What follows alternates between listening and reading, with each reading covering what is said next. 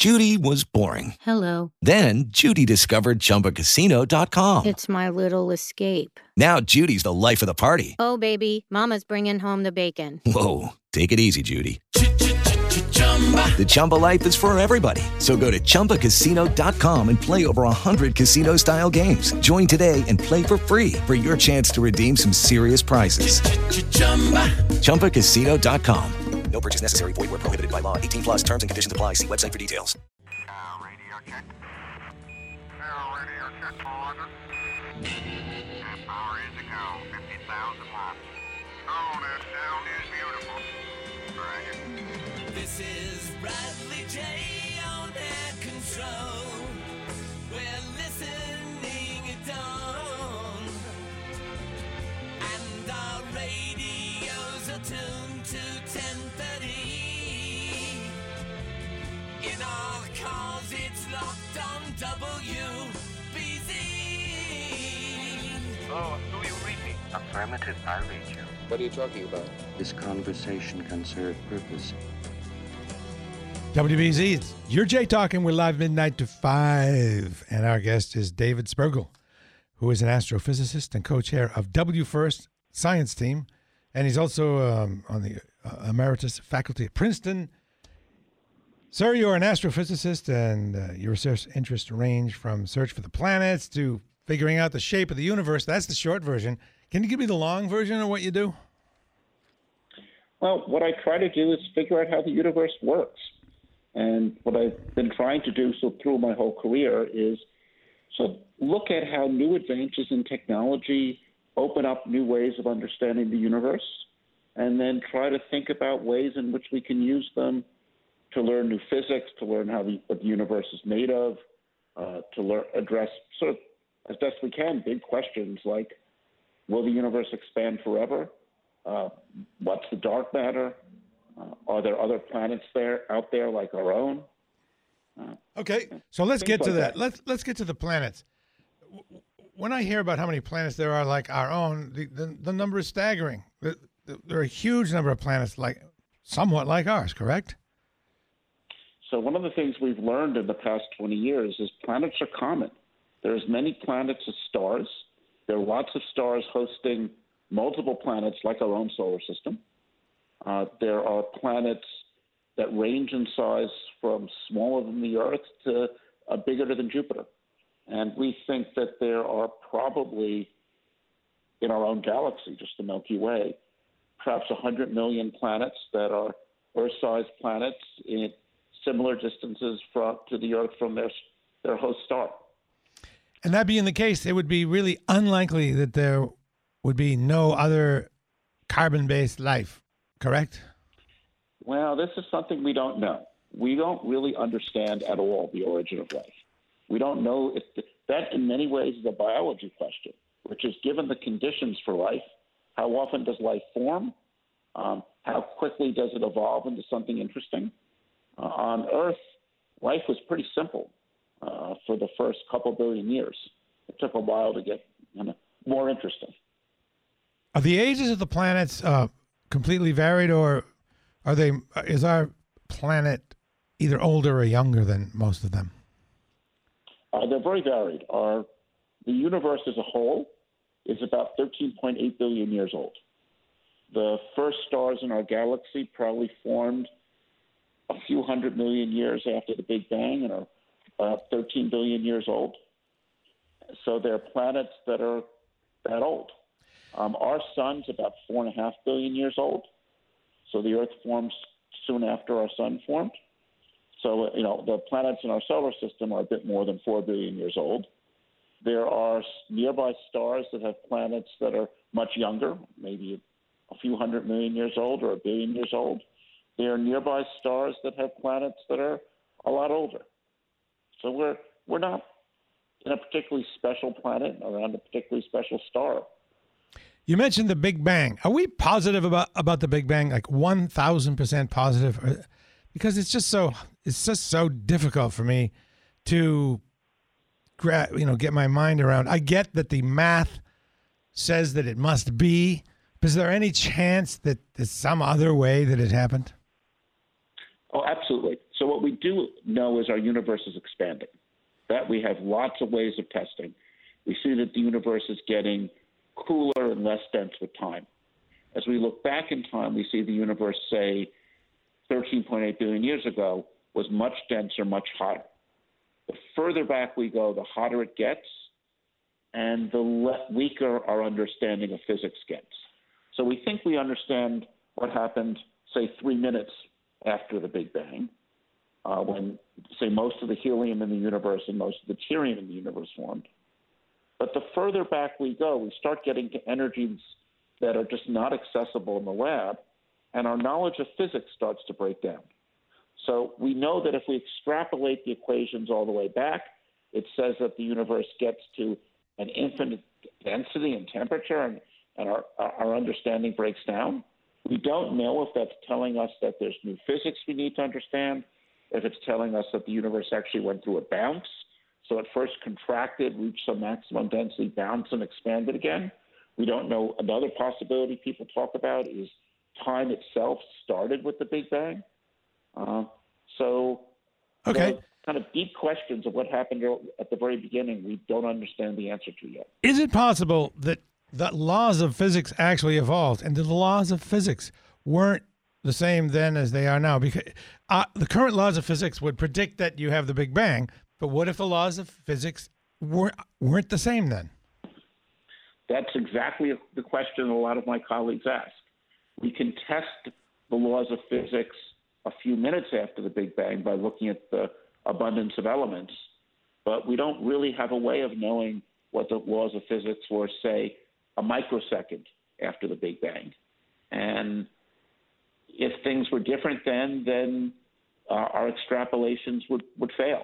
So thinking about ways in which we can maybe change those laws or find a way of understanding possible changes and thinking about their implications is the kind of thing that a theoretical cosmologist does. And, of course, the shape of the universe. That's another thing you study. I'm curious about that. Well, the natural question is, what is the shape of the universe? Well, the shape of the universe is remarkably simple. It turns out that the geometry that we all learned in middle school or high school, the sum of the angles in a triangle is 180 degrees. And the area of a circle is, pi r squared. Right? All that sort of basic geometry that we learned back then seems to be valid on the size of the universe. So the universe is what we call geometrically flat. That means equivalently that its total energy is zero. It's got its kinetic energy and expansion, the energy of the galaxies moving apart in the expanding universe, seems to be exactly balanced by its gravitational energy. So its shape is as simple as it could be. So, now, go ahead, sorry. Another question we think about is the universe finite or infinite? And we don't know the answer to that, but we've been able to use our observations to show that the universe is very big. All right. Is the universe of which you speak inside something else? Not that we can tell. As far as we can tell, the universe seems to stretch out as far as we could see. We could see out about 13.8 billion light years, because that's how old the universe is. We add an expansion, it makes it about 30 billion light years. So when we look out in all directions, we see a universe that seems to be uniform. We see no evidence for it being inside something else or being finite, closed in any way. So the universe seems to be big and stretch out as far as we can see. I realize this is a lot to take in. It's a lot to take in for me. The way to handle it is don't worry about understanding it all. Just grasp what you can. That's what I do. And next time we talk about it, you'll build layer upon layer of understanding. It's kind of cool. Now, you, sir, David Spergel, you're co-chair of the WFIRST science team. Tell me about that. So WFIRST is a mission that NASA's building. We hope to launch it in 2025. It's going to do a bunch of things. One of the things it's going to do is image planets around nearby stars, try to start to characterize their atmospheres. Do they have atmospheres with methane, carbon dioxide, maybe even oxygen? And we'll start the process of searching for life around other planets, around other stars. And so that's the first part of what we do. Next thing we'll do is we'll map the large-scale distribution of matter in the universe. And by doing that, we'll try to help figure out what the universe is made of. One of the real surprises that we've had in the past 20 years is discovering that the universe is accelerating, that atoms, the stuff that make up us, make up only about 5% of the universe, and that most of the universe seems to be made of energy associated with empty space. Call this dark energy, just a name we make up to describe something that we don't know what it is. So let me say that again. We don't know what most of the universe is made of. So one of the things we're trying to do with WFIRST is figure out how the universe is evolving, trace how matter is distributed, and use that to understand more about what the universe is made of. So this is a telescope, an infrared telescope. It's a telescope. So it's a telescope that's the size of Hubble, but has 100 times the field of view. It was originally developed for the National Reconnaissance Organization, designed to look down. It never got launched because there were some problems with it, got part of a canceled program. They didn't want the telescope to go to waste, so they turned it over to NASA and said, what can you do with this? NASA said it was really well designed for one of its next big projects. So they turned it over to us, and we've been working with people at Polaris Space and Harris and at NASA Goddard to JPL to design this, and we're working on repurposing this telescope and using it to map the sky. So it's the Hubble telescope on steroids. Every Hubble picture you've ever seen, make it 100 times bigger. Wow. So how can you use this telescope to understand the dark energy? So what we want to do is measure distances to distant galaxies, measure the relationship between distance and effectively time.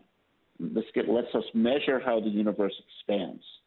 And by figuring out how the universe has been expanding, that will tell us about the universe's composition.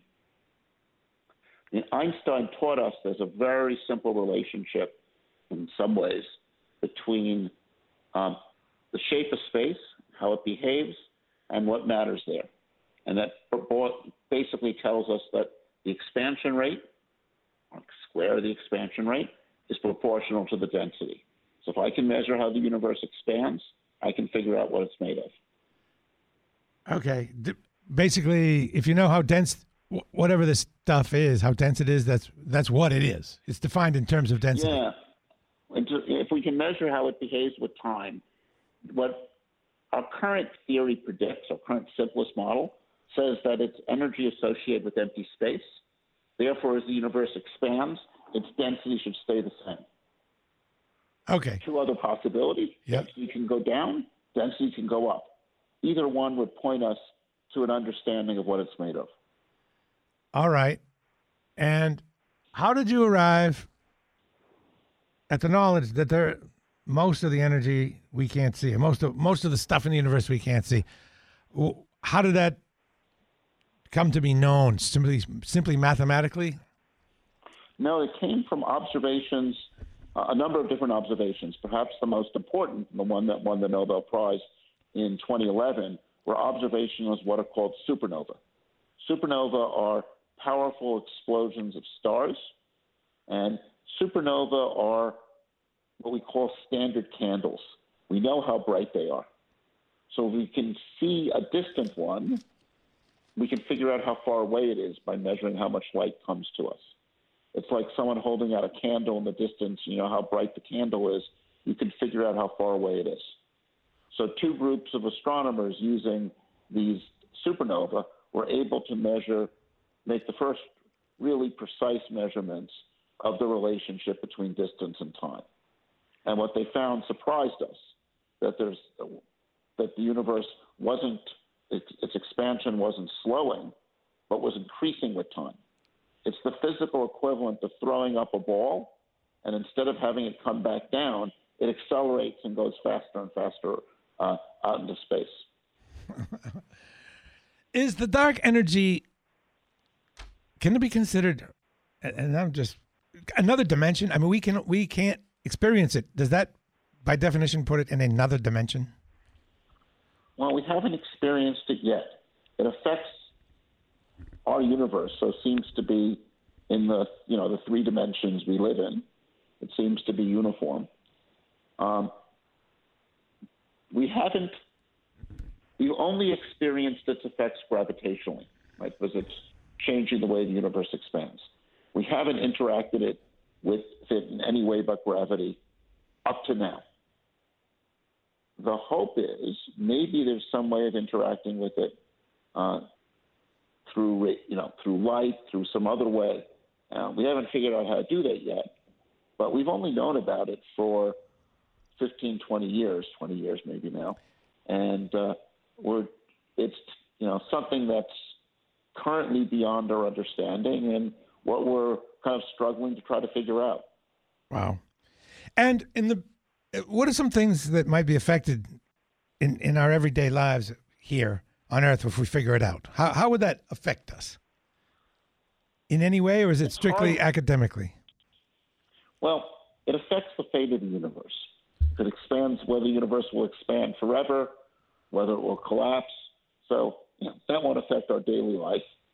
But, it could affect us in surprising ways. There's things like studying the spin of the nucleus, which seem to be incredibly obscure. Turns out it's the basis of MRI imaging. And often you find things just in the process of looking for something, you push the technology. Mm-hmm.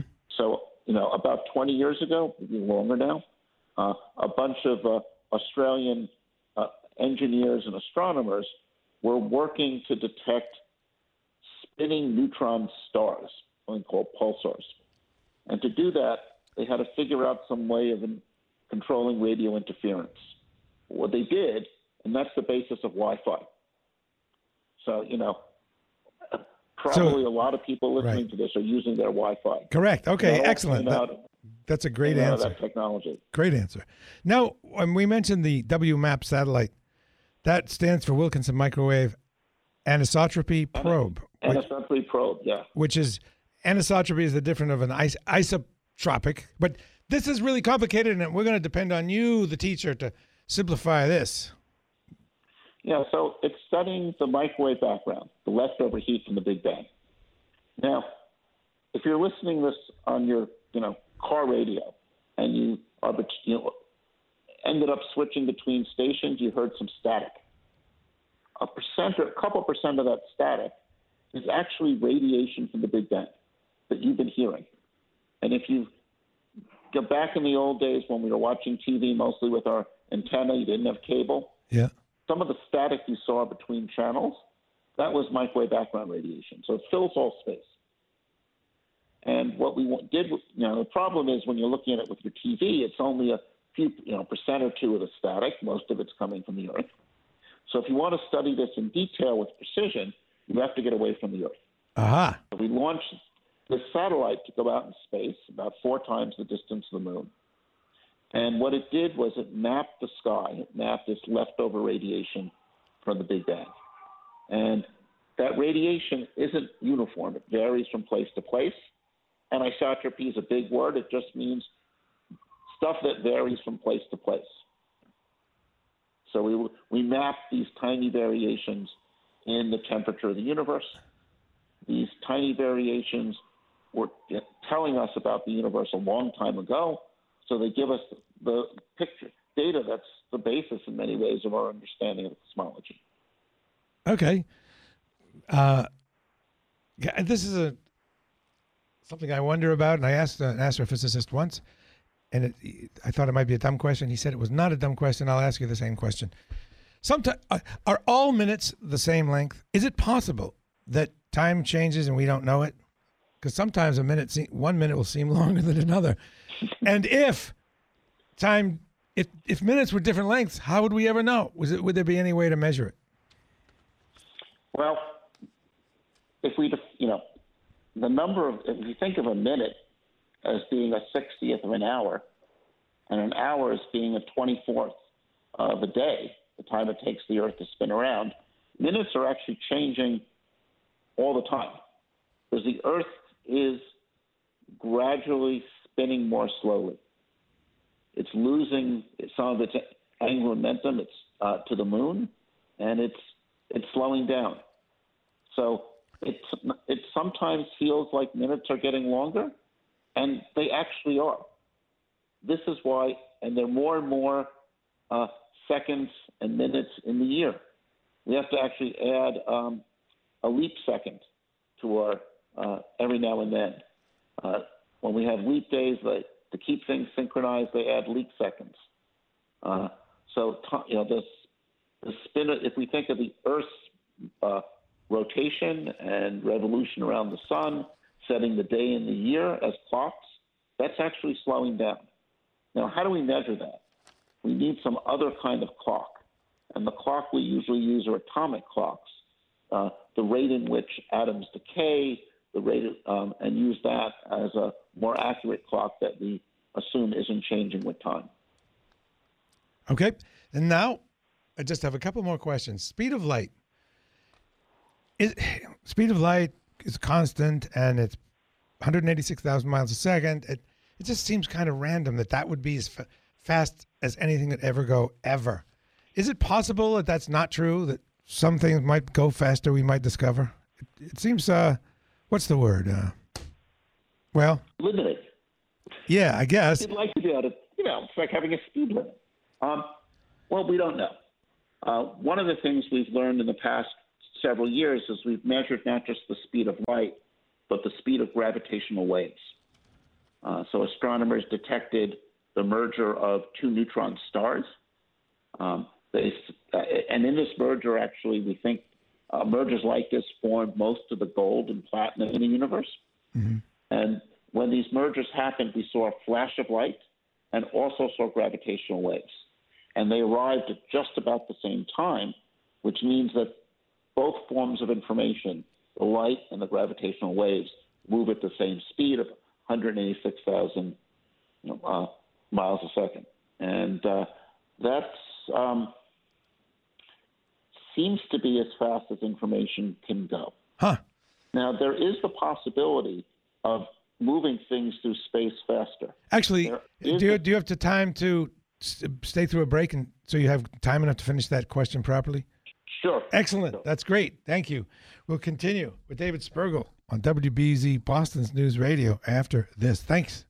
Judy was boring. Hello. Then Judy discovered ChumbaCasino.com. It's my little escape. Now Judy's the life of the party. Oh, baby, mama's bringing home the bacon. Whoa, take it easy, Judy. The Chumba life is for everybody. So go to ChumbaCasino.com and play over 100 casino-style games. Join today and play for free for your chance to redeem some serious prizes.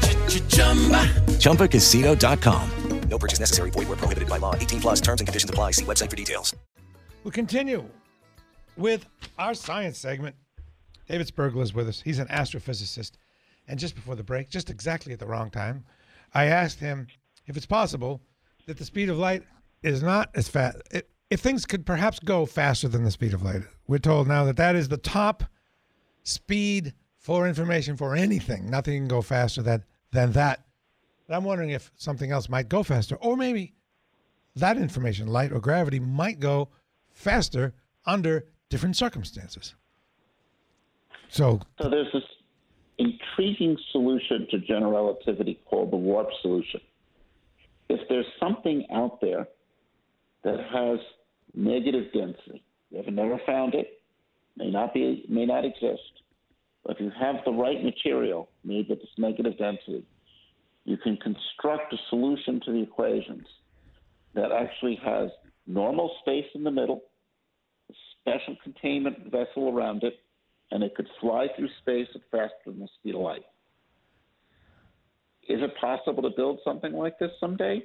We don't know. Does it violate some laws of physics we haven't figured out yet? Maybe. But maybe this is allowed, and maybe someday we'll figure out how to do this. So there is this intriguing loophole to the limit on how fast we can go, how fast information can go.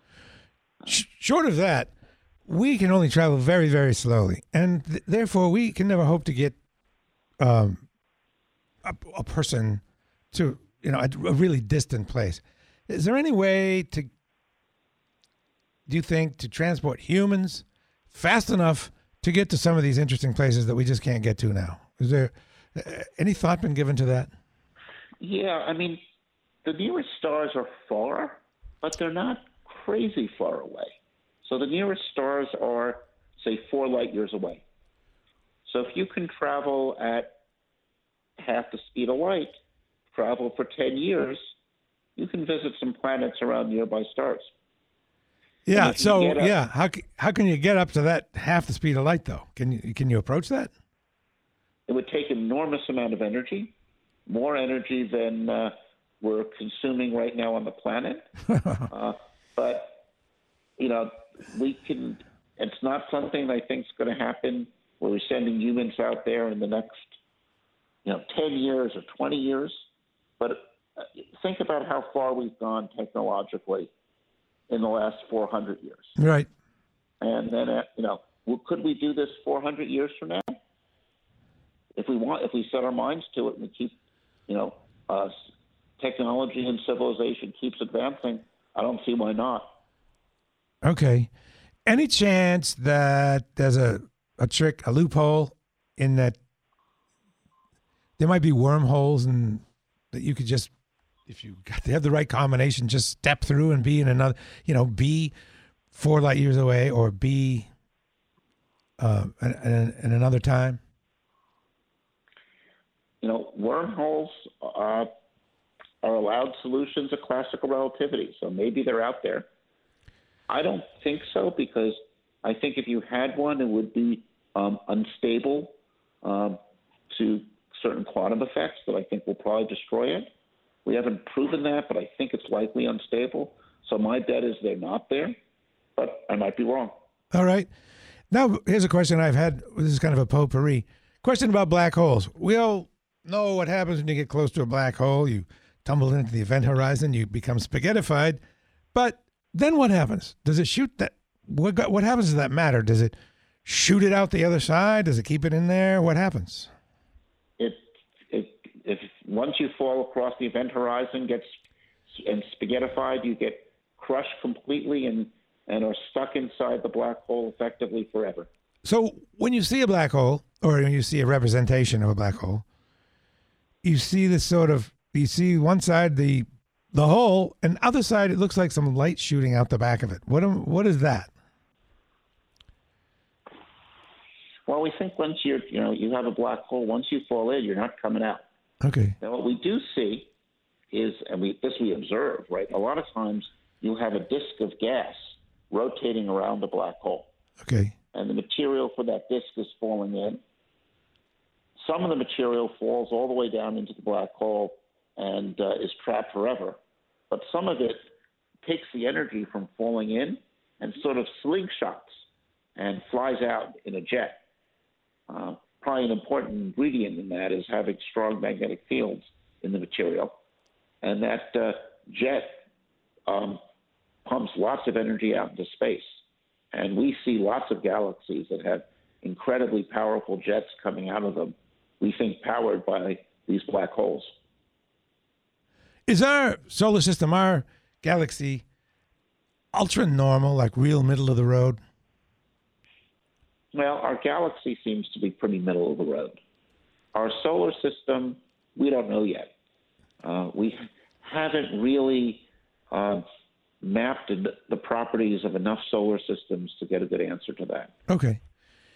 That's actually one of the things we're hoping to get at with WFIRST. Okay. Is we're hoping to learn the properties of enough extrasolar planetary systems to know if our system's typical. Okay. For a while, string theory was real popular when you had people like Peter Green, I believe, going out and explaining it to the popular physicists, explaining it. Is that still popular? Can you explain what it is, what is said to be, and what kind of favor it is in now, whether it's lost favor or whether it's still popular? Well, so there are two great ideas in 20th century physics: quantum mechanics, the theory of the very small, and general relativity, the theory of space and time. And string theory represents our best attempt at the moment to try to combine them. And it has revealed a lot of deep mathematics It has lots of intriguing properties that suggest that, it's sort of onto something. And a lot of the smartest physicists I know have gone into studying string theory. And, that said, it's turned out to be really hard. And we don't know yet whether after, 30 years of work, that this is the right direction to be going. So it still attracts lots of bright minds, but it's, so a lot of people are asking, what has it done for us lately? Right. So string theory was an attempt to explain what everything's made of, and right? People have wondered, is it particles? Is it waves? Is it this? Is it that? And then somehow the idea that the universe is made up of teeny tiny little strings of matter, that was the theory that satisfied a mathematical equation that kind of unified the two great theories. Mm-hmm. And so if in an attempt to explain what the universe is made of, does the notion of dark energy come in and throw a monkey wrench into all that? Yeah, so it's the simplest versions of string theory, or a lot of people's understanding of string theory suggests that there cannot be dark energy in the form that's constant with time. That the existence, remember, one of the things we want to study with W first is this dark energy constant, or is it changing with time? And a number of people, including Kumran Bafa up at Harvard, have argued that models like string theory predict that energy should change with time. And that's one of the things we're hoping to measure with W first. Well, that would be huge. If you could, if one day you wake up and have that figured out, that would be a big deal. That would be great. So, you try to get yourself in a situation where your measurements can lead to great discoveries. Before you go, one of the secrets. Before you go, how did you, what kind of kid were you? How did you evolve to be where you are now? Well, I always liked math and science. I was one of these, nerdy kids who did well in math. And I got to college and I took courses in things like general relativity, learned about stuff like black holes, and thought, this is so amazing. This is what I want to study. And then as a college junior and senior, I started doing some research and discovered that I liked it and was reasonably good at it. So then went up to Boston for graduate school and studied some more. Well, that's great. You really are good at it, and you're good at explaining it, too. And you're patient with me. Thank you for spending this time late at night, I might add, with us. We really appreciate it. Thank you very much. Appreciate it. Oh, before you go, there is an Amazon Prime piece that talks about one of your projects, correct? Maybe. Okay, I thought there was a link. I thought there might be. I don't remember. My producer sent me a link that went to something like that. At least it said I could sign up to watch it. So I'll have to find out what that is. Appreciate it very much. David Spergel, astrophysicist, co-chair of the W First Science Team. Thank you very much. A pleasure talking. Have a good night. It was great. With Lucky Land Slots, you can get lucky just about anywhere. Dearly beloved, we are gathered here today to... Has anyone seen the bride and groom? Sorry, we're here. We were getting lucky in the limo and we lost track of time. No, Lucky Land Casino, with cash prizes that add up quicker than a guest registry. In that case, I pronounce you lucky. Play for free at LuckyLandSlots.com. Daily bonuses are waiting. No purchase necessary. Void where prohibited by law. 18+. Terms and conditions apply. See website for details.